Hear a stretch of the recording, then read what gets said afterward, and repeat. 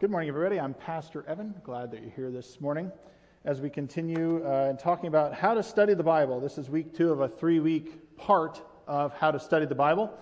We're titling it Conversations because we're entering into the bigger conversation in this week's steps.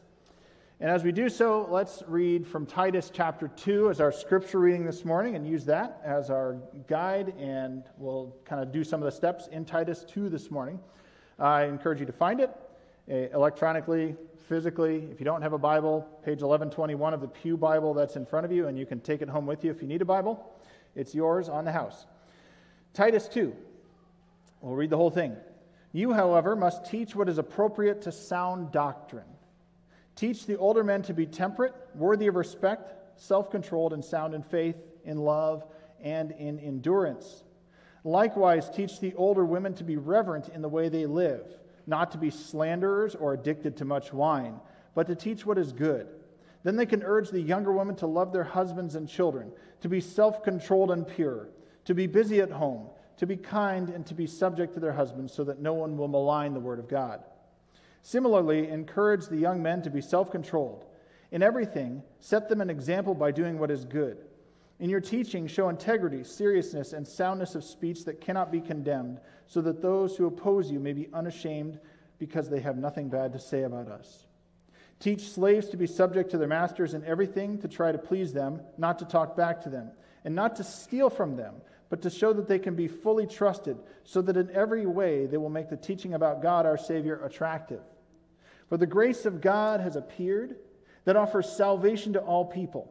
It teaches us to say no to ungodliness and worldly passions, and to live self-controlled, upright, and godly lives in this present age, while we wait for the blessed hope, the appearing of the glory of our great God and Savior Jesus Christ, who gave himself for us to redeem us from all wickedness, and to purify for himself a people that are his very own, eager to do what is good. These then are the things you should teach. Encourage and rebuke with all authority. Do not let anyone despise you. This is the word of the Lord. As we talk about read, study, and loving the Bible, we're reminded that the Bible is a gift, and God has given it to us. There's joy in the pages of Scripture, but there's also transformation there, because we approach Scripture to discover and have a living relationship with the God behind the pages of Scripture, the God who's given it to us as a gift. And so we talked last week in our study about not implications, that's next week, about the foundations of Bible study. We're kind of going through the very steps. There's a sheet in the back. It was also in the Tuesday email that you can use if you want. It's sort of a method I've pieced together from a lot of other methods. You could use all kinds of different ways of studying the Bible. This is a simple way that I've put together that I think is adjustable. And up until most of the stuff we're talking about today, very adjustable. But there's one part that I would suggest that we'll get to today that you shouldn't move and short circuit. But what we've talked about is how to sort of set up those basic questions: who, what, where, why, when, all of that sort of thing. This week we're talking about getting into the bigger conversations with other believers, with the church, with Scripture itself. That's where we're going this morning. And I want to point out at the beginning of this that something about me and what animates me in ministry and in life in general is I love growth. I was also reminded this morning that I love sugar, but that's not what we're talking about. I love growth. I love to watch things grow. I love to see people grow. I currently have plants growing from seeds, vegetables growing from seeds in the house that are doing very well. I love watching things grow like that. I love things that are automatic, that just do things automatically. But when it comes to people, one of my favorite things is watching those moments where you have the light bulb conversations. I've had these moments, you've probably had these moments where you're talking to someone, and for the first time, they come to a conclusion when they're saying a sentence or a thought that they had never thought of before, and the light bulb goes on, and they're like, oh, new horizons have opened up just by speaking that sentence, or reading that text, or whatever it is. I love those moments. Those animate me. I love having them. I love when people experience them. And so those are kind of what we should hope for as we uncover and study Scripture. We should be looking for those moments of growth where the light bulb goes on and we say, I've never even thought about that before. It never occurred to me that God could be doing that. And what's crazy and why we bring up the conversation part of things this week is we have almost an embarrassment of riches at this point in history of resources that can help us understand and grow in God's Word.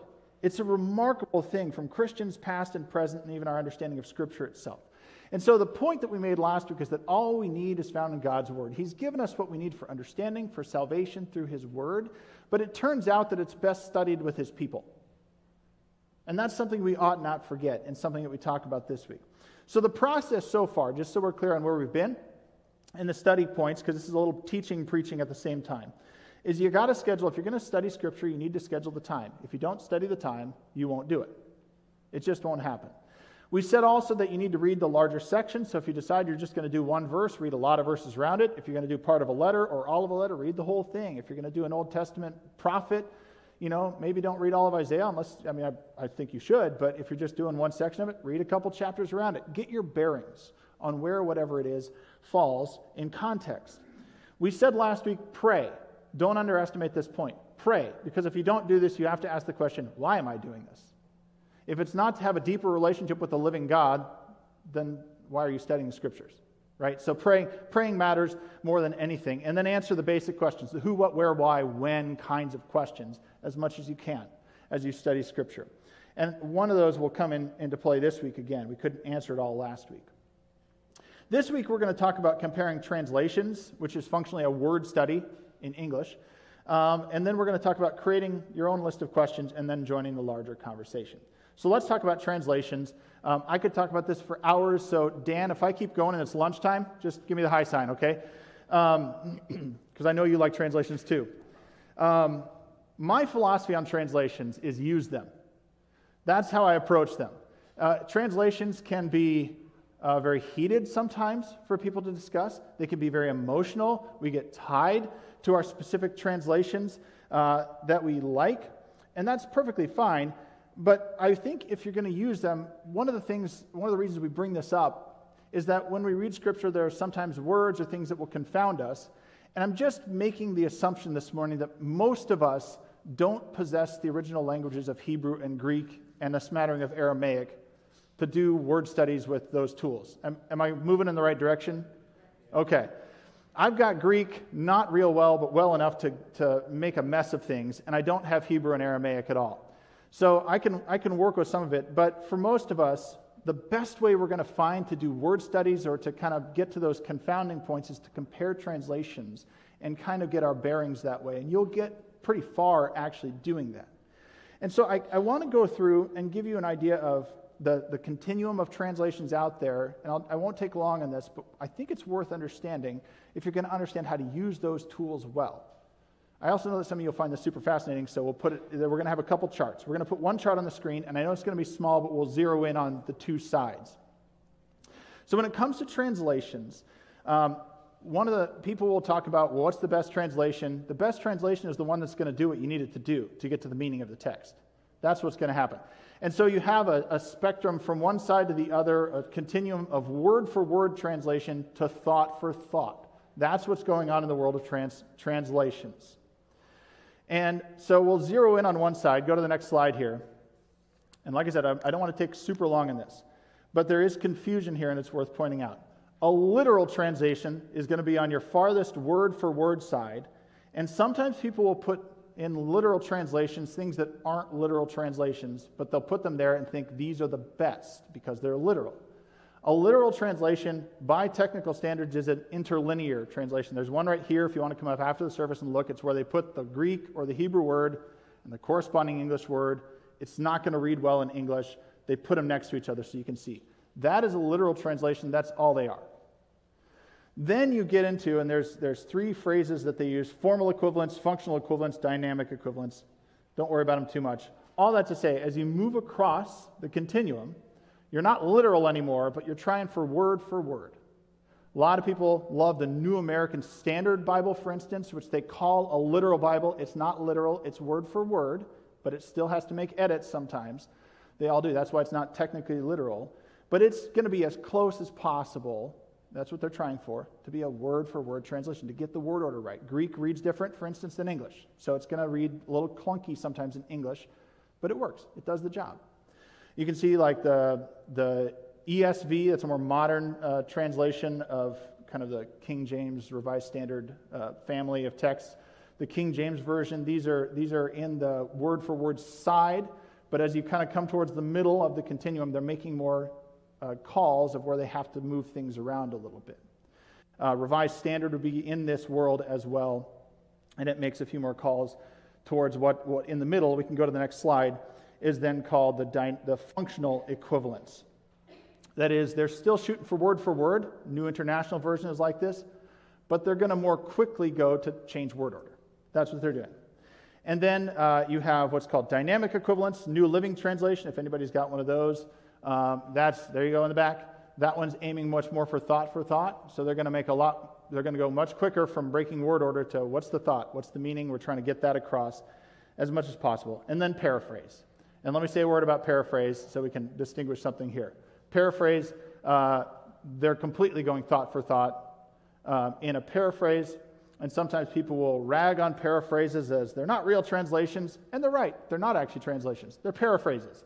There's a different thing. Usually translations have a committee. Almost always paraphrases are just one person who's trying to do something specific as they translate the text, but they're trying to aim you back to a translation is what they're trying to do.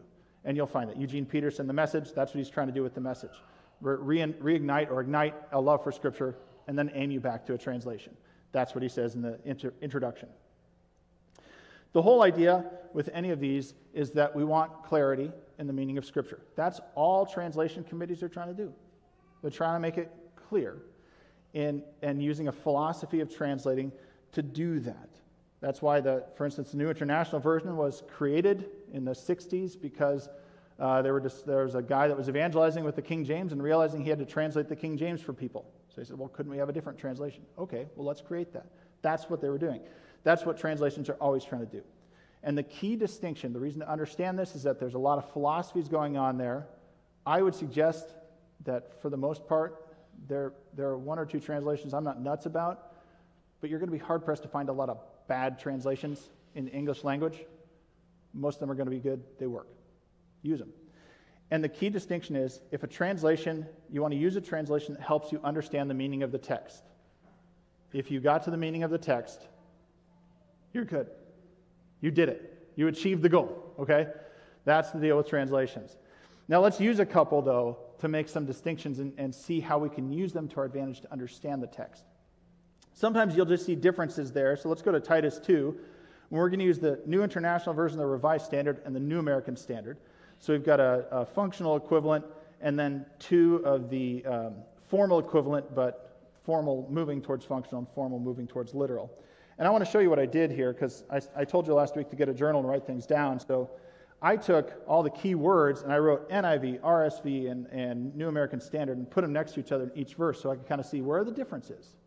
The ones where they're the same, not worried about those. Where the differences are, that's where I can focus my study. That's where I'm going to need to define some words. So I did that this week. And you can see in Titus 2:2, for instance, teach the older men to be temperate, worthy of respect, self-controlled, sound in faith, in love, and in endurance. If you do a comparison, you're going to find that the different translations kind of used a different word to get at the same thing, but they consistently used it. There's not a lot of confusion there. The idea of being temperate, self-controlled, sound in faith, they're getting to the same thing. It's not actually that confusing, in my opinion. You can compare the translations, you're going to see they're aiming at the same thing. This idea of self-control and being theologically sound and not being a knee-jerk reactor. That's what it says. It's not complicated. Verse 10, when we get into the slavery issue, and we'll come back to that, here it says, and not to steal from them. And here you can see different words, and maybe you can see why at different time periods you might use different words, but there's no confusion. So NIV says not to steal. The Revised Standard Version says not to pilfer, or nor to pilfer. I don't want to miss that. Nor to pilfer, as I saw it this week. They mean the same thing, right? So it's not real confusing. However, maybe our word usage might be different depending on generation, that kind of thing. If I hear people say pilfer right now, I often hear people using it to kind of tone down the idea of stealing a little bit. Steal, but we get the idea. It's the same thing, so that's why different word usage might matter at different times, but we get it. But Titus 2:5 might be a place where we might find two different words, and we might want to dig a little bit more. It's not real complicated, but talking about the younger women, to be self-controlled and pure. Mine says pure. Revised Standard, again, we'll compare it, says chaste. Is it the same thing? What's it getting at there? And there we can simply start to search a little bit. So we could look at the Revised Standard and say, well, does it use chaste anywhere else in Titus? And how does it define it? It doesn't. It only uses it in that one space. Pure in the NIV, we can say, well, is that used anywhere else? Okay, we can find pure in other places, so we can try and see if we can piece together. And we'll find pure in the RSV, so we can probably see that, okay, maybe they're getting at the same thing. Start looking through the text and see, what did it mean when it said it in other places? And we went over this last week a little bit. To be pure was used earlier in Titus 1 to talk about the qualifications for elders. Obviously, it seems to have some moral quality to it here, as well as some theological and spiritual quality of how the body is supposed to function. So we can kind of get an idea as we look at the context. It is supposed to be in that same category of temperate and self-controlled, faithful to your husband in this case. Not a knee-jerk reactor. Morally appropriate, those kinds of things. So we get the idea. But you can zero in on that. Because you saw a difference, you could zero in and say, okay, now I want to define this term more, and I use the text to do it. The tools are there in many cases to do it. What I want to also point out, though, is just like last week I said, praying is one of the key things that we need to do when we study Scripture. I want to give you sort of we'll call it a pro tip this week on if you get to passages that really confound you, one thing you can do, and you're having trouble even kind of putting together things in the text, memorize it. Memorize it. Even if it's a funky text and you're not sure what to do with it, if you find one that encourages you, memorize it for sure. But if you find one that confounds you, memorize that Scripture. Because when you memorize it, you internalize it, and you're thinking about it all the time, everywhere, as you go around. And people will usually pass me off and say, I can't memorize. You can. You could probably do a lot of commercial jingles from your entire life right now if we went through them. You can memorize. Song lyrics, you can memorize. It doesn't take long to memorize. And what I've discovered is when you take in the text like that, it starts working on you in remarkable ways, and you start to figure things out about that text very quickly.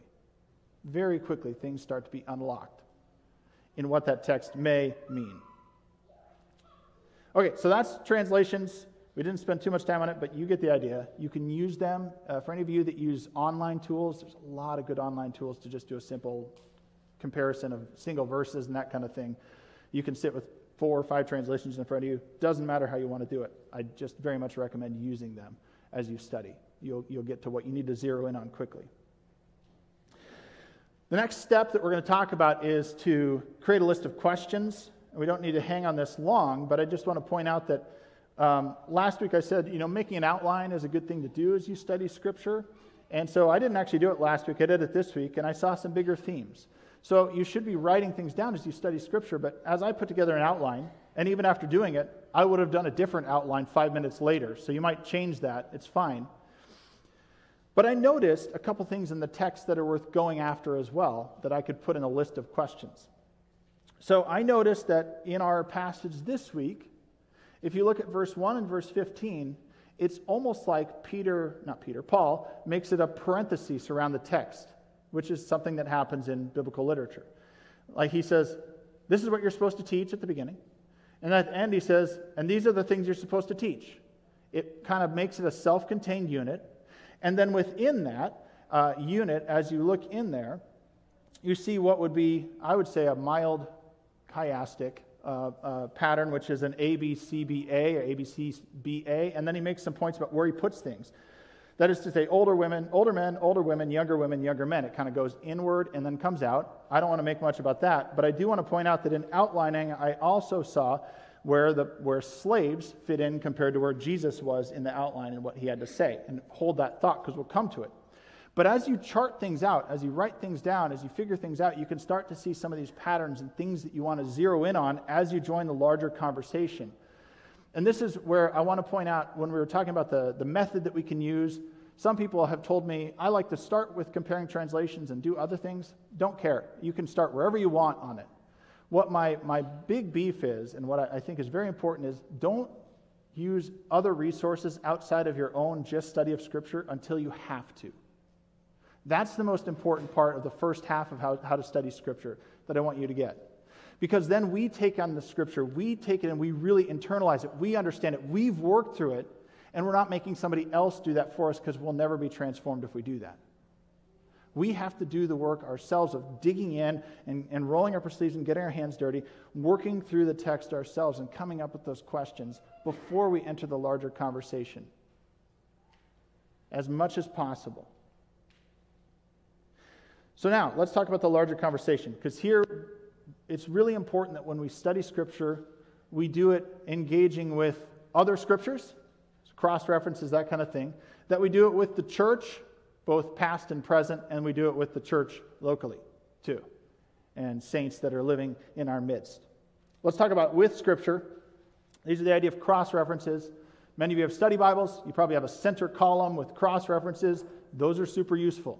You maybe have footnotes that have other cross-references. Those are super useful. You may even have notes if you have a super study Bible.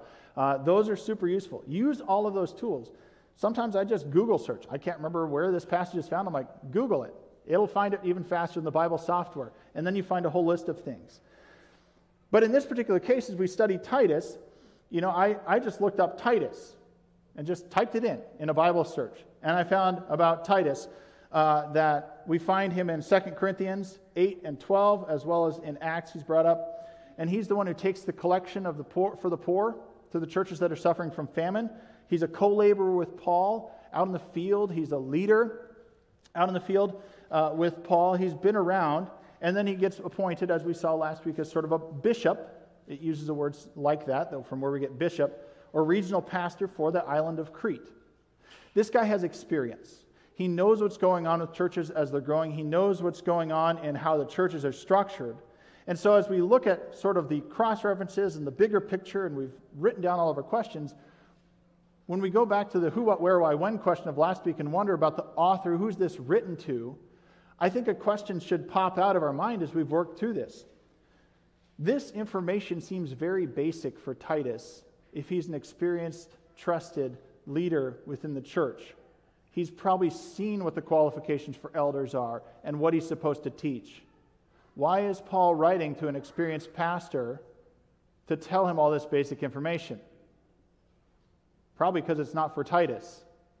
Who do we think it's for? All the churches it's going to be read to reinforce so that they hear this is what Titus is here to do. Paul's reinforcing Titus's role with probably what Titus already knew so that the rest of the churches can hear it, and it holds up Titus as a leader who's going to do this stuff, so expect it. This is how we're supposed to operate, how we're supposed to be. He's supporting his leadership. Cross-references can help us understand big things like that. We can dig into smaller things within the text too and understand that. So that's conversation with Scripture.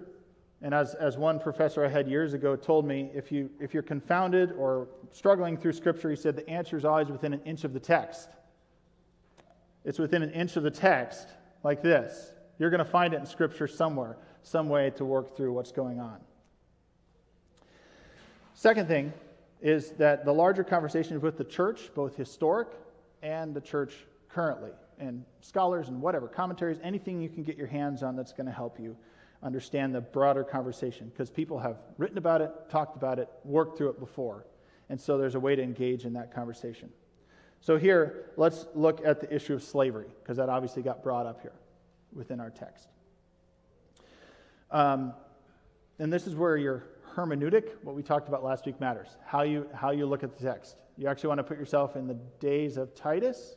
If you come at this simply as a 21st century American Lincoln resident, you might not get to what's going on here. That is to say, we have centuries of chattel slavery that we lived through in our part of the world.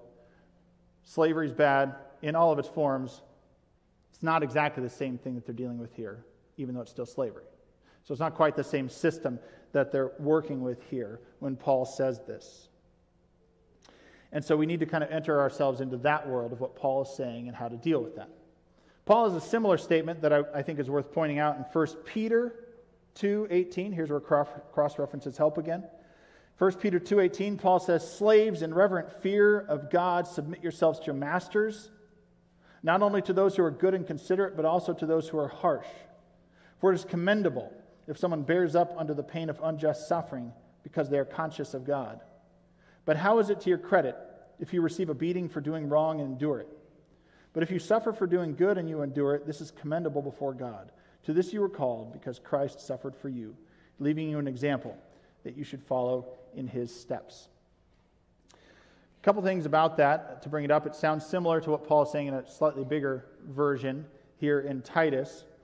But he's pointing out that the people who are at the lowest part of society, enslaved in the physical life, they get freedom in Christ, but they also stand in solidarity with the unjust suffering of Christ more than anybody else.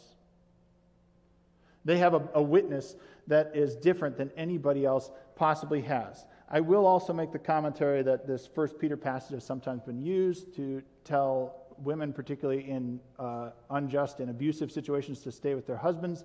That's not what this is talking about at all, so please never use it that way, nor let anybody else do it. That's an eisegetical, not exegetical, to go back to our terms from last week. In the ancient world, slavery itself, and this is where you kind of got to dig a little bit to understand this and use other sources to understand this. Slaves could get out of slavery. It wasn't wildly common. It could happen that you could be manumitted either by your master giving you that manumission or by purchasing your own freedom. It was possible. The system we had in our country, that wasn't really a possibility other than escape. So there's a difference there. But it was very difficult, as I said, for that to happen. There's also a variance in how slaves were treated in the ancient world. Some were horribly treated, and some were better educated than free people and did very well for themselves and were treated very well. So there's a wide variety of how that works out. That's not that Paul's apologizing for slavery, but he's seeing something very specific going on in a system that's going to be very hard to change with one or two sentences in the New Testament. Right? Just like if I told you to all convert to cryptocurrency by the end of the month, and that's the only thing you should use, probably going to be hard, right? It's just not the system that we're in. Paul himself refers to himself as a slave for Christ in Romans 1 and Philippians 1 when he talks about it. Slaves themselves were attracted to the gospel because of freedom. In Christ there is no Jew nor Greek, slave nor free, male and female. They came to the church because even though they were in bondage in real life, through Christ they were free, and they saw that. And we can see that in church history as well. Women and slaves particularly were very attracted to the freedom that the church brought.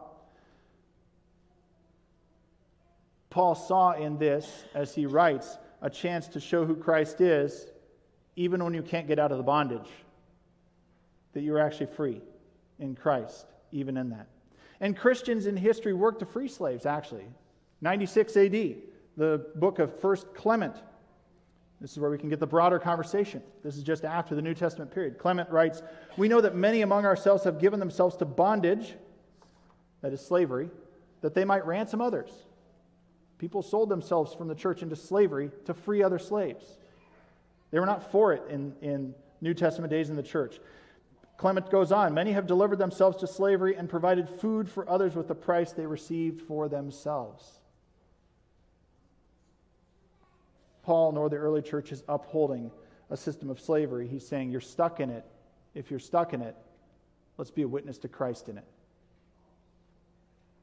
We can also see in Philippians 2:5-7, how they stand in solidarity with Christ. We have this early creed, "In your relationships with one another, have the same mindset as Christ Jesus, who being in very nature God did not consider equality with God something to be used to his own advantage. Rather, he made himself nothing by taking on the very nature of a servant," same word, slave, "being made in human likeness." The unfortunate reality is that slavery was a thing. The remarkable thing in how Paul structures this is that slaves stand in solidarity with Christ, and in Christ they're free, even if for the time being they're not. John Calvin, again, a note from history, he's commenting on this passage about how the being enslaved and being like Christ can actually reveal the glory of Christ. He says, "This ought to be a sharp spur of exhortation to us when we learn that our becoming conduct adorns the doctrine of God, which at the same time is a mirror of his glory." even in the worst, the hardest, and the most abject of circumstances in our lives, if our hope is on Jesus Christ, we can witness to His glory. We have leverage beyond the current power to reveal the power of God in and through us. We join the conversation then with Scripture, with the church, and with other believers, things like groups, people we meet with here, friends, like we talked about Bible buddies early on, people that we would meet with, who we could talk about this with. I had a professor years ago who was a New Testament scholar who when he was working on his PhD, he said he was really miffed because he was meeting with a small group, and in his area of study, they were studying the books that he was working on and had been working on for years to write this dissertation. And this woman in the group who had far less education and experience with the text always came up with far more profound thoughts than he did. But he said, then I wasn't miffed after a while because I realized that God can do some remarkable things when we meet as a group and study His Word. And that's just the thing, right? Groups and friends studying Scripture together bring new eyes to the text that we wouldn't have seen on our own. They bring accountability so that we're tied to the authority of the text in a stronger way, and they actually spur us on to grow and take on what the text says as a real challenge.